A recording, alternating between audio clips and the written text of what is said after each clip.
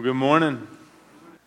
I want to pray for us again because kind of like last Sunday, I'm feeling the weight of this message this morning. We're going to talk about temptation, right? Some of you are like, oh man, I don't battle temptation. Well, before you get too far with that, let me pray for us, and then we're going to get honest, all right? God, thank you so much for today. And God, thank you that we can come to your house. Thank you that we can leave the mask at the door. Thank you that this is a place where we can be real and still be loved. And God, I pray that you would speak to our hearts today through your word. In Jesus' name, amen. So hi, my name is Travis, and I have a problem. Some of you guys are like, duh. Let me tell you a little bit about my problem. It's something that has driven Kristen crazy for a long time and made her probably feel on multiple levels that she has 5 kids and not just 4. But have you ever been in a doctor's office, right? Have you ever been in a doctor's office or like maybe an emergency room experience or a hospital room experience, and there are all these buttons that need to be pressed, right, Carrie? I mean, you're a nurse, Carrie, so you must get this all the time. And the blood pressure cord that just goes in, it's so much fun to play with. Like you snap it. Ezra and I were in the doctor's office one time. It was just he and I, and so we didn't have Kristen there to babysit us. And so we were pulling that blood pressure cord down and letting it go and seeing if we could reach the ceiling. It was awesome. You know, if you want to get seen by your doctor quicker, make a bunch of noise and try to break stuff. They'll get you out of there. It's amazing. But I have this thing, and I, I don't know how often they're checking those things to make sure they work, right? I'm not sure how often. So I feel like I'm doing them a service. I'm helping them out by making sure the alert button still works and making sure that if I turn that valve, oxygen does indeed come out, right? Because if it doesn't, then there's a problem. There's an issue that they need to be made aware of. So I'm serving them. I'm helping them out. It's free help, Other situations, when we're walking around different places and I see wet paint, I touch it. How wet is it? Is it dry? Can this sign come down yet? Because if it can, I can walk in the store and say, hey, that wet paint sign out there is dry. You're good. You can take your sign down. Everything's dry. You're all set. Some of you think I'm kidding. I'm dead serious. And if Kristen was here, she'd be nodding her head very vigorously this morning. Because that, to me, is temptation. If you tell me not to do something, if you tell me not to touch something, or if something just is multicolored, like in a doctor's office, like this means red, that must be really intense. Let's press that. Or if this one's green, probably whatever, And so and I love it. And it just screams to me, touch. When I probably shouldn't touch it, right? We're going to talk about temptation this morning. I already mentioned that. And in the Lord's Prayer, it fits right after the provision, the pardon, right? Give us this day our daily bread. That's the provision. And forgive us our trespasses as we've also forgiven our debtors. Forgive us our debts as we've also forgiven our debtors. Some translations will say trespasses.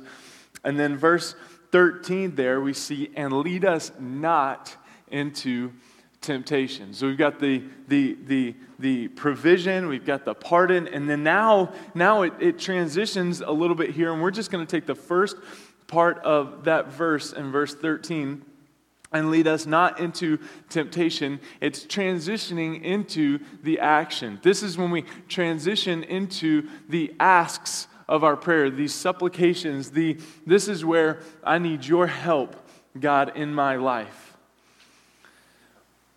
And so, 3 things that I want to talk about, and we've already kind of alluded to it before we prayed, 3 things, 3 points, 3 whatever that I want to throw out there before we dive into this a little bit deeper that we just need to come to grips with when it comes to temptation. The first one is this: temptation is common. Everybody say common. To everyone. Temptation is common to everyone. If I'm sitting with you, and I was listening to a podcast this past week on vulnerability, and it was amazing. The pastor that was talking, he said if someone isn't completely honest with me or tells me that everything's great, then I have a problem trusting them. I have trouble trusting them, because the reality is there is temptation in every person's life. We can't cover that up. Now, we can talk about how prevalent it is in this season of your life, but let me tell you this. If you take me to a buffet, I'm going to start sweating. Big time. Big time. Big time. And I had an experience a couple weeks ago where I went to a buffet for a birthday lunch, and I had already eaten, and so I sat there at the Super Great Wall China buffet for like 15 minutes with a glass of water. It was hard. And some of you are like, well, that's just sad. That's my temptation. But we could talk about your temptations, and I would probably look and say, but the reality is, no matter what the level is, everyone is tempted.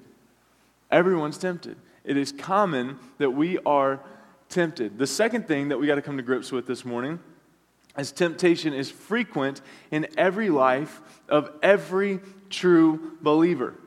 It's frequent in every life of every true believer, especially in the lives of those who are really doing something for the Lord.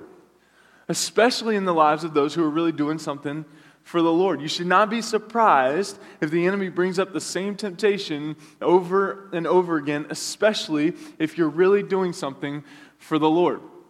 I was reading this morning in this book that I'm loving, and the guy talked about how his son had just graduated from college with a ministry degree. And he was so happy, and they got in the car, and his son looked at him and he said, "Dad, I'm ready for ministry." And his dad looked at him and said, "No, you're not." And he's like, "What? I just graduated. I even graduated with honors. I got the degree. I've got the certificate." And his dad looks at him and he's like, "Yeah, but you haven't suffered yet. You're not ready for ministry because you haven't suffered yet. You haven't experienced suffering." And the son was like, "Dad, you're crazy. You're crazy." And then 5-6 years later, when they circled back to that conversation, it was much different. It was a much different conversation. It was a much different conversation. Temptation is frequent in every life of every true believer. If you're doing something, guess what? Temptation is going to be there. The third thing that I want to mention before we go forward is this. Temptation is a battlefield. Everybody say battlefield. Battlefield that each of us has to emerge from. Temptation is a battlefield that each of us has to emerge from. So we're going to get a little deeper here this morning, but sooner or later, each and every one of us has to discover that being a Christian is a battleground, not a playground. We didn't sign up to play on the swing set. We didn't sign up to go down the slide. We didn't sign up to do these things. We signed up to fight. We signed up to put the gloves on, to tape up, and to go to battle. We didn't sign up for this downy, soft, Charmin ultra Christianity. It's not what we signed up for. We signed up for a battlefield. And I said it last week at the end of the message, don't fight the devil in the dark. Don't fight the devil in the dark. The biggest thing that we can do to win the victory over our temptation is to fight with other people. Where we struggle the most, I believe this in my heart of hearts with this, because of our lack of vulnerability, to bring this full circle in the church, is that we're trying to fight the devil in the dark. We're trying to fight our temptation and overcome our temptation alone, and you weren't created for that. Look around you. I just told you that each and every person in this room is battling temptation. It may look different, it may smell different, it may taste different, it may feel different, but they're battling temptation. Ecclesiastes says there's nothing new under the sun. Hebrews talks about how Jesus experienced every type of temptation and yet remained without sin. Every type of temptation, every brand of temptation that we could face, yet remained without sin. There's nothing new. We can bring everything back to realize that, you know what, I'm not alone in this. And so we've got to recognize, we've got to realize that being a believer in Christ is a battleground, not a playground. So, to illustrate this, I was really battling this past week, even into this morning. God, is this the passage that you want me to deal with? I went to Ian on Thursday, and I said, Ian, this is where I'm thinking about going. I just, wanted to check with you. And he said, go for it. And so I kind of went for it, and I've been wrestling with it all weekend. And then this morning, the verse of the day on the Bible app is the verse that we're going to deal with. And it's almost like, hey, I got this. You just sit back and let me do my thing. And so we're going to talk about the armor of God. We're going to talk about the armor of God. And somebody joked with me this morning, I don't have to sit in the service because I've got the armor of God. Well, yeah, but are you using it? We've probably seen the felt board messages in Sunday school class. We've probably heard message after message on the armor of God, and we probably know, we probably have seen the illustrations and done this or that. We may have even taught on it. But my question is, how equipped this morning are you with the armor of God? Did you dress yourself today in the armor of God? Ephesians chapter 6, verses 10 through 20 says this. Finally, Paul's finishing his letter to the church at Ephesus, and he finishes it this way. Finally, be strong in the Lord and in the strength of his might. Put on the whole armor of God that you may be able to stand against the schemes of the devil. For we do not wrestle against flesh and blood, but against the rulers, against the authorities, against the cosmic powers over this present darkness, against the spiritual forces of evil in the heavenly places. That screams, let's pause right there for a second, that screams battle, doesn't it? That screams battle. There is an intense battle going on for my heart, for my soul, for this world, for the people around me. There is a battle going on, and I better be equipped for it. And I love what Paul talks about here, and we're going to talk about this in just a minute in verse 12. For we do not wrestle against flesh and blood. Our battle is not the people in this room. Our battle is not our boss. Our battle isn't our families or our coworkers. We do not wrestle against flesh and blood, but against principalities. There is a battle that is going on. Verse 13, therefore, take up the whole armor of God, that you may be able to withstand in the evil day, and having done all, to stand firm. Stand therefore. That's the third or fourth time he's said to stand, or that you would be able to stand. Stand therefore, having fastened on the belt of truth, having put on the breastplate of righteousness, and as shoes for your feet, having put on the readiness given by the gospel of peace. In all circumstances, take up the shield of faith, with which you can extinguish all the flaming darts of the evil one. And take the helmet of salvation and the sword of the Spirit, which is the word of God, praying at all times in the Spirit. Now this is where he kind of transitions to wrap this up. And I want you to see here that the energy in this whole thing is the prayer part. Praying at all times in the Spirit with all prayer and supplication. To that end, keep alert with all perseverance, making supplication for all the saints, and also for me, that words may be given to me in opening my mouth, boldly to proclaim the mystery of the gospel, for which I am an ambassador in chains, that I may declare it boldly as I ought to speak. That I may declare it boldly as I ought to speak. Now, in the first part of this passage, we see that we face three enemies, right? He says, finally, be strong in the Lord and in the strength of his might. Put on the whole armor of God that you may be able to stand against the schemes of the devil. For we do not wrestle against flesh and blood, but against the rulers and against authorities and against the cosmic powers over this present darkness. We face three enemies. Three enemies. This will make more sense in just a moment. Bear with me for a second. The world, the flesh, and the devil. Three enemies: the world, the flesh, and the devil. I would say the enemy is the overarching, and he uses the world and the flesh to tempt us in extreme ways. But let's talk about all three, because I believe Paul brings all three out here in the text. So let's talk about the world. When Paul talks about the world, he's referring to the system around us that is opposed to God. When Paul talks about the world, whenever he references the world in Scripture, in the New Testament, whenever we see the world referenced in opposition with the church, he's referring to the system around us that's opposed to God, that caters to the lust of the flesh, the lust of the eyes, the pride of life. 1 John 2:15 through 17 talks about a society apart from God, a simple but accurate definition of the world. A system around us that's in opposition to God. You know anything like that today? Okay, let's keep going. Then he talks about the flesh. So this old nature, right, that we inherited from Adam, a nature that is opposed to God. And here's something that I want us to come to grips with, church, is that we are born with a sin nature. We are born with a sin nature. You are born into sin. Oh, so that's why my child acts like the devil. Yep, that's exactly right.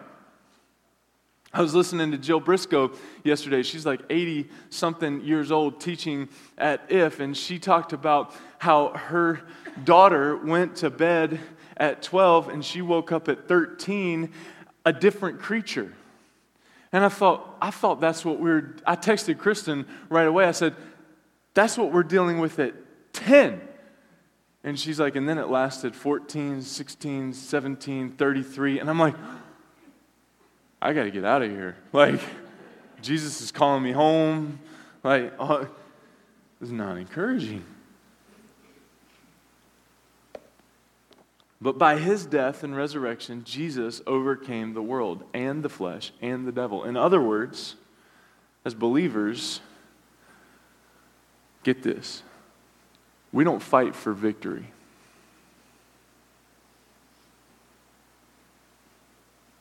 We don't fight for victory. If you're a believer in Christ this morning, you're fighting from victory, because we serve a God that's already won the victory. We claim the victory over the things that are in front of us, because we serve a God that's already won the victory. The Spirit of God enables us by faith to take the victory of Jesus for ourselves. And so what does that mean when it comes to the flesh? We must walk in victory. I've already overcome. I'm an overcomer. And applying these truths this morning, my prayer is that we learn to start on the path of walking in victory, and then we talk about the enemy. We talk about the enemy. Unless we identify and know who the enemy is, where he is, and what he can or cannot do, we're going to have a difficult time defeating him. Unless we identify who the enemy is, where he is, what he can or cannot do, we'll have a difficult time defeating the enemy. Not only in Ephesians 6, but throughout the whole Bible, God instructs us about the enemy, that there may be no reason for us to be caught off guard. Now, here's a reality that we have to come to grips with that is a common misconception in the church. You ready for this? God does not tempt. God does not tempt. He allows temptation, but he doesn't tempt. The best example of this for me in Scripture, one of my favorites, which kind of sounds sick if you know the whole story, but I love the story of Job. I love the story of Job. In the first few chapters of Job, when you read that the enemy goes to God and says, I want someone to tempt. Give me someone to tempt. And because Job was so righteous, right? Because Job was so close to God. Think about that if I'm so close to God, I'm not going to experience suffering. I'm not going to experience temptation. Go read Job. Because of his righteousness, because of his closeness with the Father, the devil then takes everything, and I mean everything, away from him. Everything away from him. But the enemy had to get permission to be able to tempt Job, to be able to take Job through what Job went through. The enemy has many different names. Devil means literally accuser, because he accuses God's people day and night before the throne of God. We talked about shame last week. We talked about the shame that we need to be forgiven from. Who do you think brings that shame back to mind when you're feeling good about yourself? Who do you think brings that shame back to mind when you hit the church parking lot after a message like last week?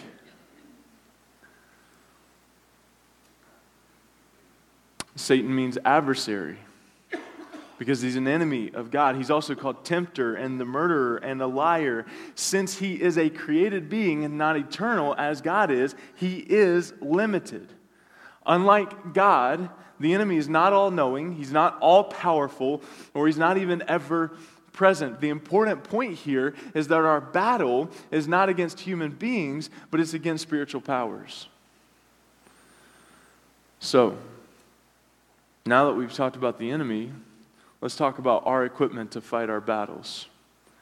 Therefore, verse 13, take up the whole armor of God that you may be able to withstand in the evil day, and having done all, to stand firm. Stand, therefore. So since we're fighting against the enemies in the spirit world, we need special equipment, both for offense and defense, and God has provided the whole armor for us, and we dare not omit any part. We dare not omit any part. The whole armor of God. We look at verse 14 and we see the first piece. Having put on the belt of truth. The belt of truth. See, Satan's a liar. But the believer whose life is controlled by truth will defeat him. The belt held the other parts of the armor together. It's what keeps the whole thing together. And truth is the integrating force in the life of the victorious Christian. A man of integrity with a clear conscience can face the enemy without fear. The belt also held the sword, which we'll get to in a minute. Unless we practice the truth, we cannot use the word of truth. Once a lie gets into the life of a believer, everything begins to fall apart.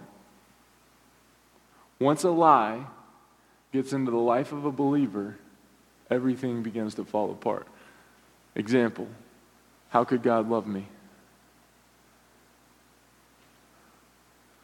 How am I lovable? I'm not lovable. I'm not worthy. God can't forgive this. All of those are lies in the spiritual. Well, all of those are lies, period. And when we believe those lies, when we buy into those lies, guess what? We're not strapping ourselves with the belt of truth.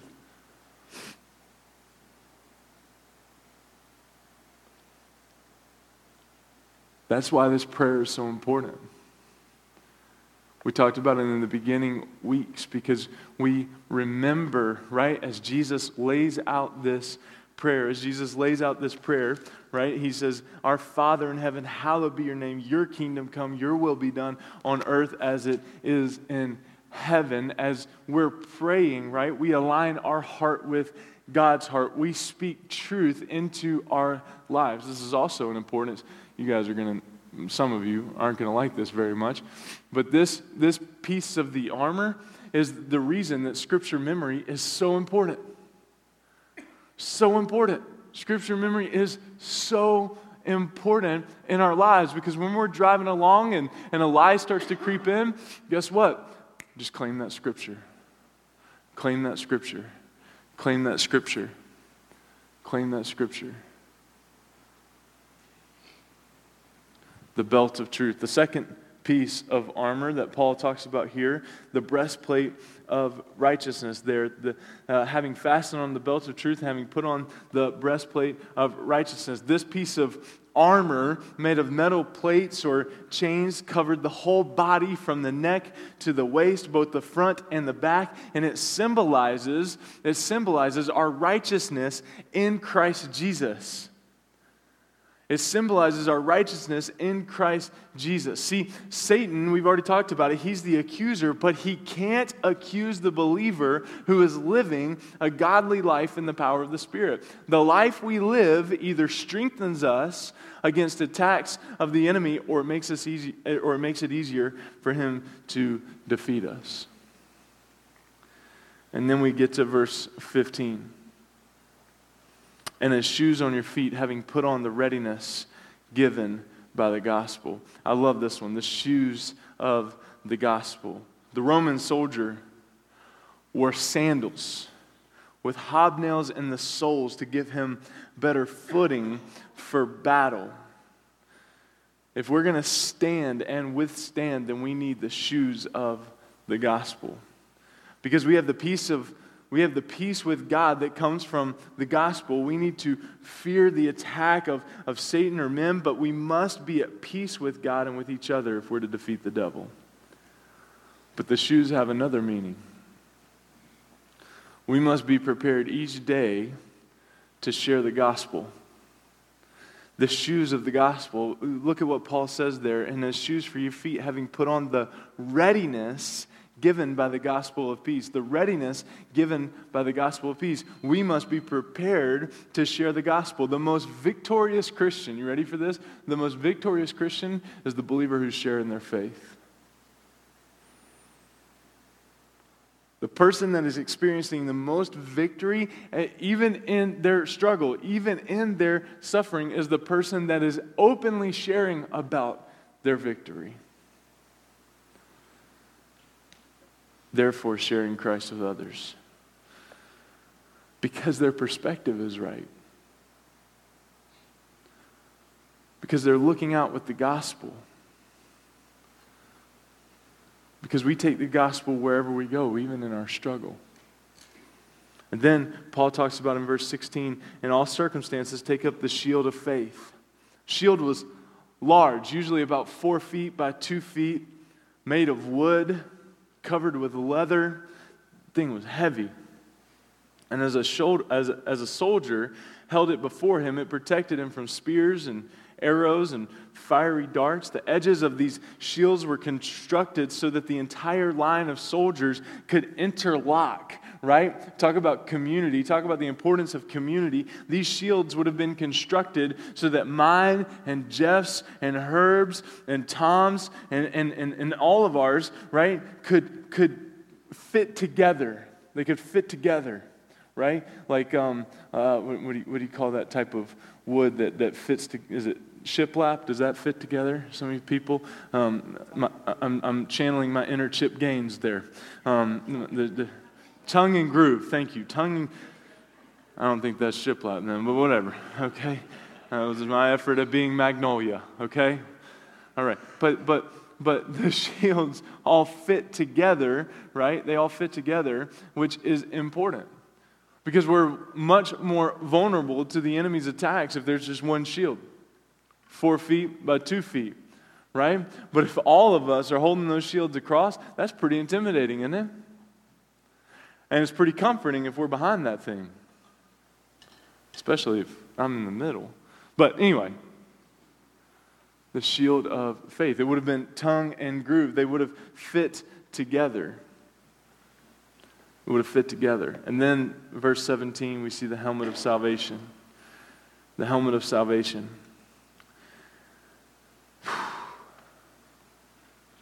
The enemy wants to attack the mind.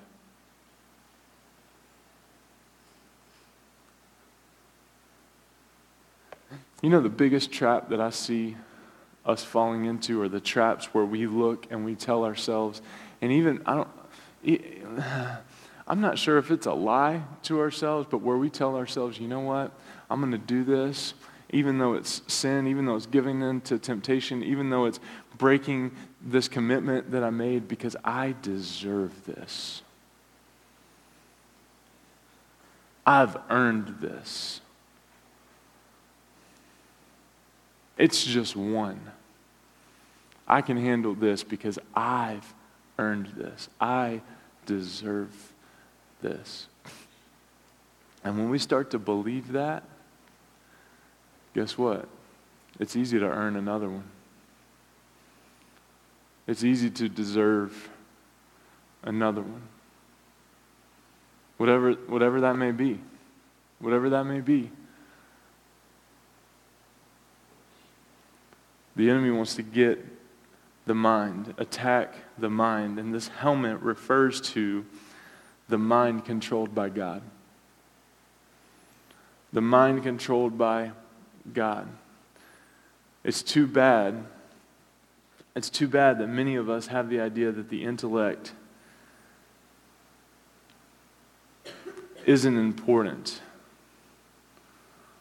when it comes to Christ, but when in reality it plays a vital role in our growth, in our service, and in our victory. Not that we have to know it all, but we have to be growing in our knowledge.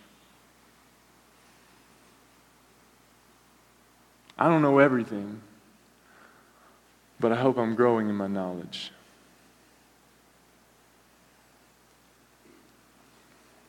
And then lastly, the sword of the Spirit. I want you to see this. The sword is the only offensive weapon that God provides us. We've got 5 defenders here: shield of faith, helmet of salvation, shoes, right, resources. But the sword is the only offensive weapon that God provides us. The soldier wore on his belt a short sword, which was used for close and fighting. Hebrews 4:12 compares the word of God to a sword because it's sharp and able to pierce the inner man, the inner person, just as a material sword pierces the body. The better we know the Word of God, the easier it is for us to battle. By faith, we put on the armor and trust God for the victory. And then we see, I mentioned it earlier, the transition here, verse 18, praying at all times in the Spirit with all prayer and supplication. To that end, keep alert with all perseverance, making supplication for all the saints. For all the saints.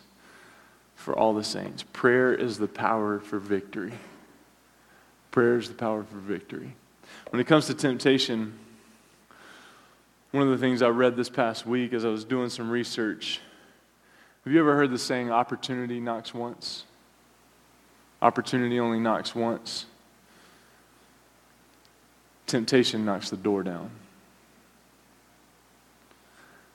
That's the importance for the full armor of God.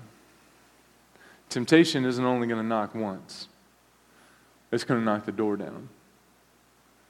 It's going to knock the door down if we don't have the armor of God. As I was thinking about how to close this message, I thought of David. I thought of David and Goliath. And the thing that's always fascinated me about the story of David and Goliath is how, when you think about David and Goliath, what do you think about? What do you think about? The stones, right? The 5 smooth stones, right? That would be perfect for skipping across the lake. Not today, obviously, because we live in Maine, but like in July, right? That's a lot of fun. Well, I guess it would skip quite a bit today on the ice. But anyway, moving on. What else do you think about? When you think of David and Goliath, what's something else you think about? The slingshot, right? The slingshot.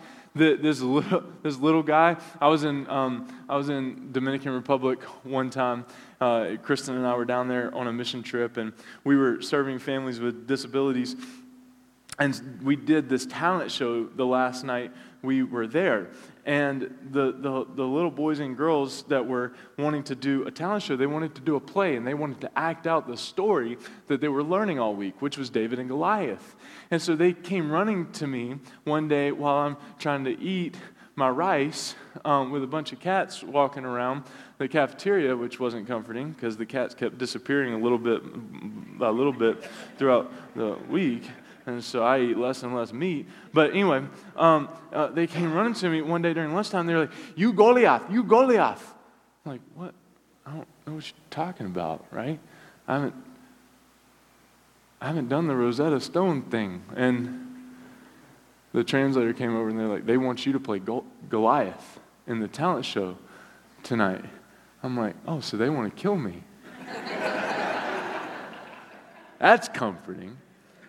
And so we were about to go. I was like, "Oh, whatever. Just tell me what I got to do." They're like, "They're gonna throw something at you, and you just have to fall down and play dead."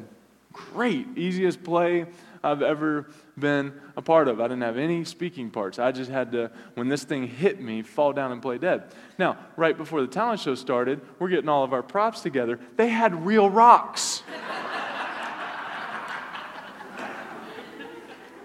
And I looked at the translator and I said, "Hey, no." And they're like, "That's just for show. That's just, for they're trying to make it look real. This is what we're really going to throw at you." Well, the time came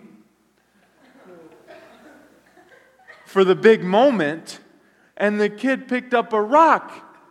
And so at that point, I took a speaking part and said, "Whoa, you're supposed to grab the other one." He didn't understand what I was saying. So I went over and picked up the thing that was going to kill me and handed it to him to throw at me, and took the rock out of his hand and placed it back down on the stage because that was about to go bad for me. But we think of this giant, right? We think of this giant. We think of this little David with this big giant. And you may look at your temptation this morning. I mean, we could call out. We could start calling out what they are for you. But you know what it is. You know the thing that's eating away at your mind. You know the thing that's eating away at your heart. You know the thing, whether it's greed, whether it's pride, whether it's and all of those have things that fall underneath them. You know the temptation that's eating at you. And for some of you, and for many of us, I would argue most of us, and I would even say if we're really, really brutally honest with ourselves this morning, it's all of us. We've got a giant in our life. We've got a giant. We've got a giant. And we're sitting here trying to figure out, how in the world do I defeat this giant? And so when I think about the story of David and Goliath, or as my little friends from Santiago, Dominican Republic would say, Goliath. Every time I go back down to the DR, they say, Goliath, Goliath. Yeah, you killed me. I think of the giant. But in the story of David and Goliath, there's way more emphasis put on God and God's power and God's provision and the leading of God throughout that whole story. In fact, let's read a little portion of it. It's going to pop up on your screen. It comes from 1 Samuel 17, 47 through 50. And that all this assembly, and we're picking up right in the middle of this thing. There's so much before, there's so much after, but I just wanted you to see a little bit here this morning, and that all this assembly may know that the Lord saves not with sword or spear. You're not going to fight the way that this world wants you to fight, or thinks you should fight, or you think you should fight, right? But for the battle is the Lord's. Somebody needed to hear that this morning. The battle is the Lord's, and He will give you into our hand. Talking to Goliath. The battle's the Lord's. The temptation to give up on that husband, to give up on that wife, to give up on those kids, the battle's the Lord's. The battle's the Lord's. He will give. You know what's amazing? The times when we, and when I say we, family, church, all of that, when we have when we should have struggled the most financially was when we prospered the most. I will never forget a finance team member looking at me about 4 years ago and saying, if this church is still surviving in 6 months, it will be a miracle. Look, check it out. We did. First year ever, we finished in the black as a church, like in my church history. I was born in the choir loft of a church, not really, but essentially. Never seen that happen.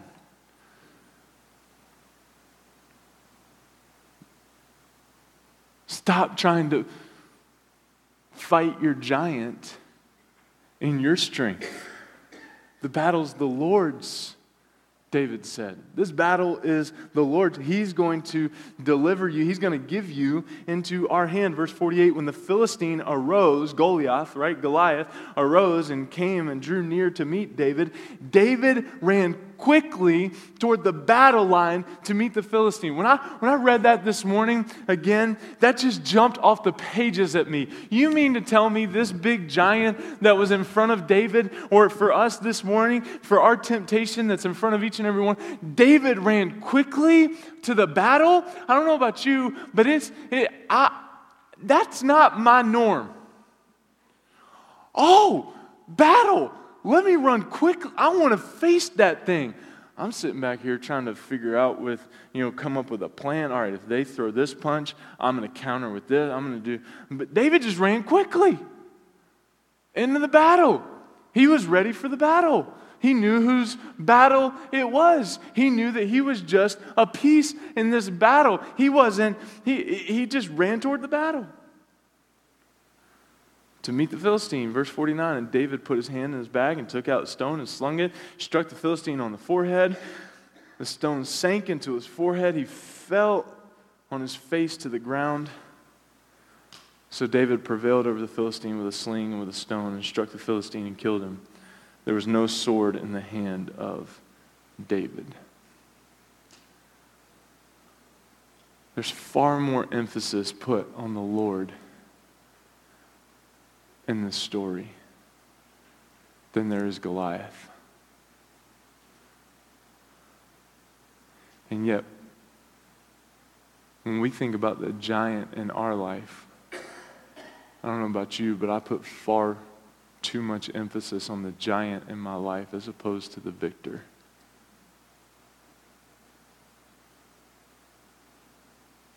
And that is directly related to how armored up I am.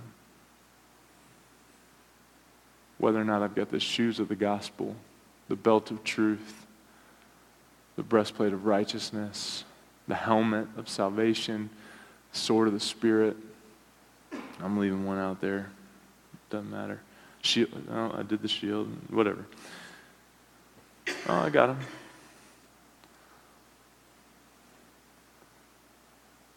My perspective in the battle, my victory over this temptation is directly related to how armored up I am. So my question for you this morning as the worship team comes and we're going to sing a song.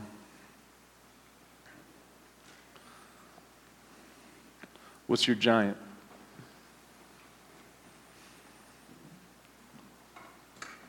What's the thing this morning that you have just been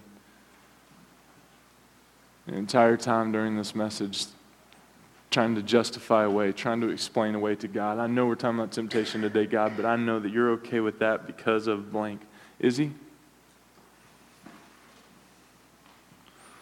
What do you need to come face to face with this morning?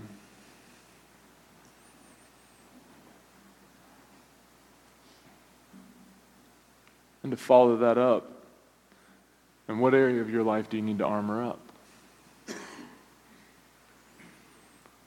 What area of your life do you need to armor up?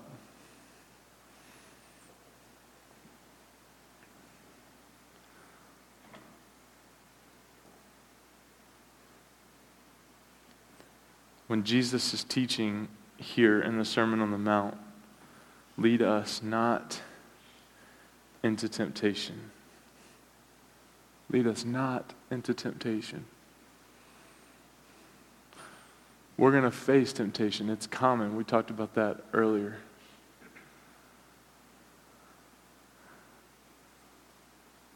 And when we're armored up, we run to the battle. And we get over it. We get over that giant. We get on to the next one. And what's awesome is when those giants become easier and easier and easier to defeat in our lives. That's when you know that maturity is happening, that growth is happening, that growth is happening. And so my encouragement to you this morning is to armor up, right? Armor up. Armor up so that we can fight the battles that we're going to fight this afternoon. Armor up so that you can love your kids well. Armor up so that you can thrive and excel in your marriage and not survive. Armor up. Armor up. And don't fight the devil in the dark. I know this message for some of us can be a hard one, but my prayer for you today is that you claim the victory over what it is you're fighting, over that temptation you're facing. And if you're facing it, I can promise you that in a room this size, there's 2 or 3 other people facing it. So stop hiding. Stop hiding. Some of the most exhausted people I come across in ministry are those that are running and hiding, trying to hide their temptation, trying to hide their stuff, and just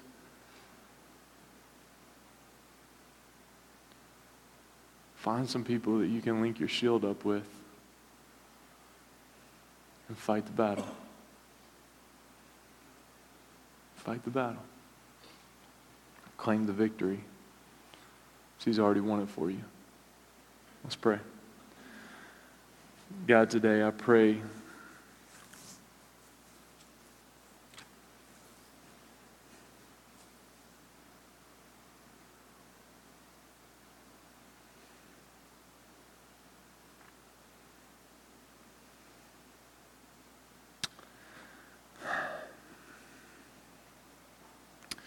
God, the word that comes to my mind is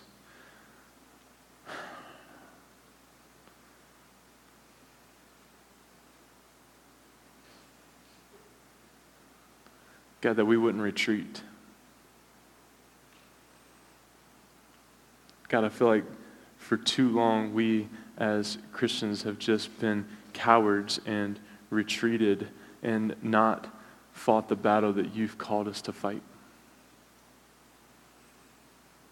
Whether it be for fear, whether it be for lack of armor, whether it be for comfort, whatever that temptation may be that we place as higher value or higher comfort than overcoming the giants in our lives. God, I just pray against it right now in the name of Jesus. God, I pray that we would armor up and that we would get on the battleground and that we wouldn't view this place or this thing that we're doing week after week, day after day with you as a playground. But that, God, we would armor up and win the victory, claim the victory that you've already won for us. Over pornography, over alcoholism, adultery, over eating, gossiping,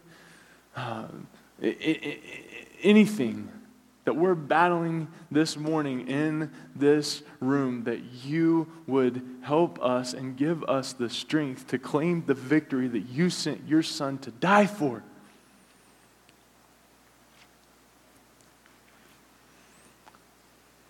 God, I don't want to be a coward. I want to fight. I don't want to be all about comfort. I don't want to shrink in fear with the giants in my life. But I want to overcome with you. And I pray that for every person in this room in Jesus' name.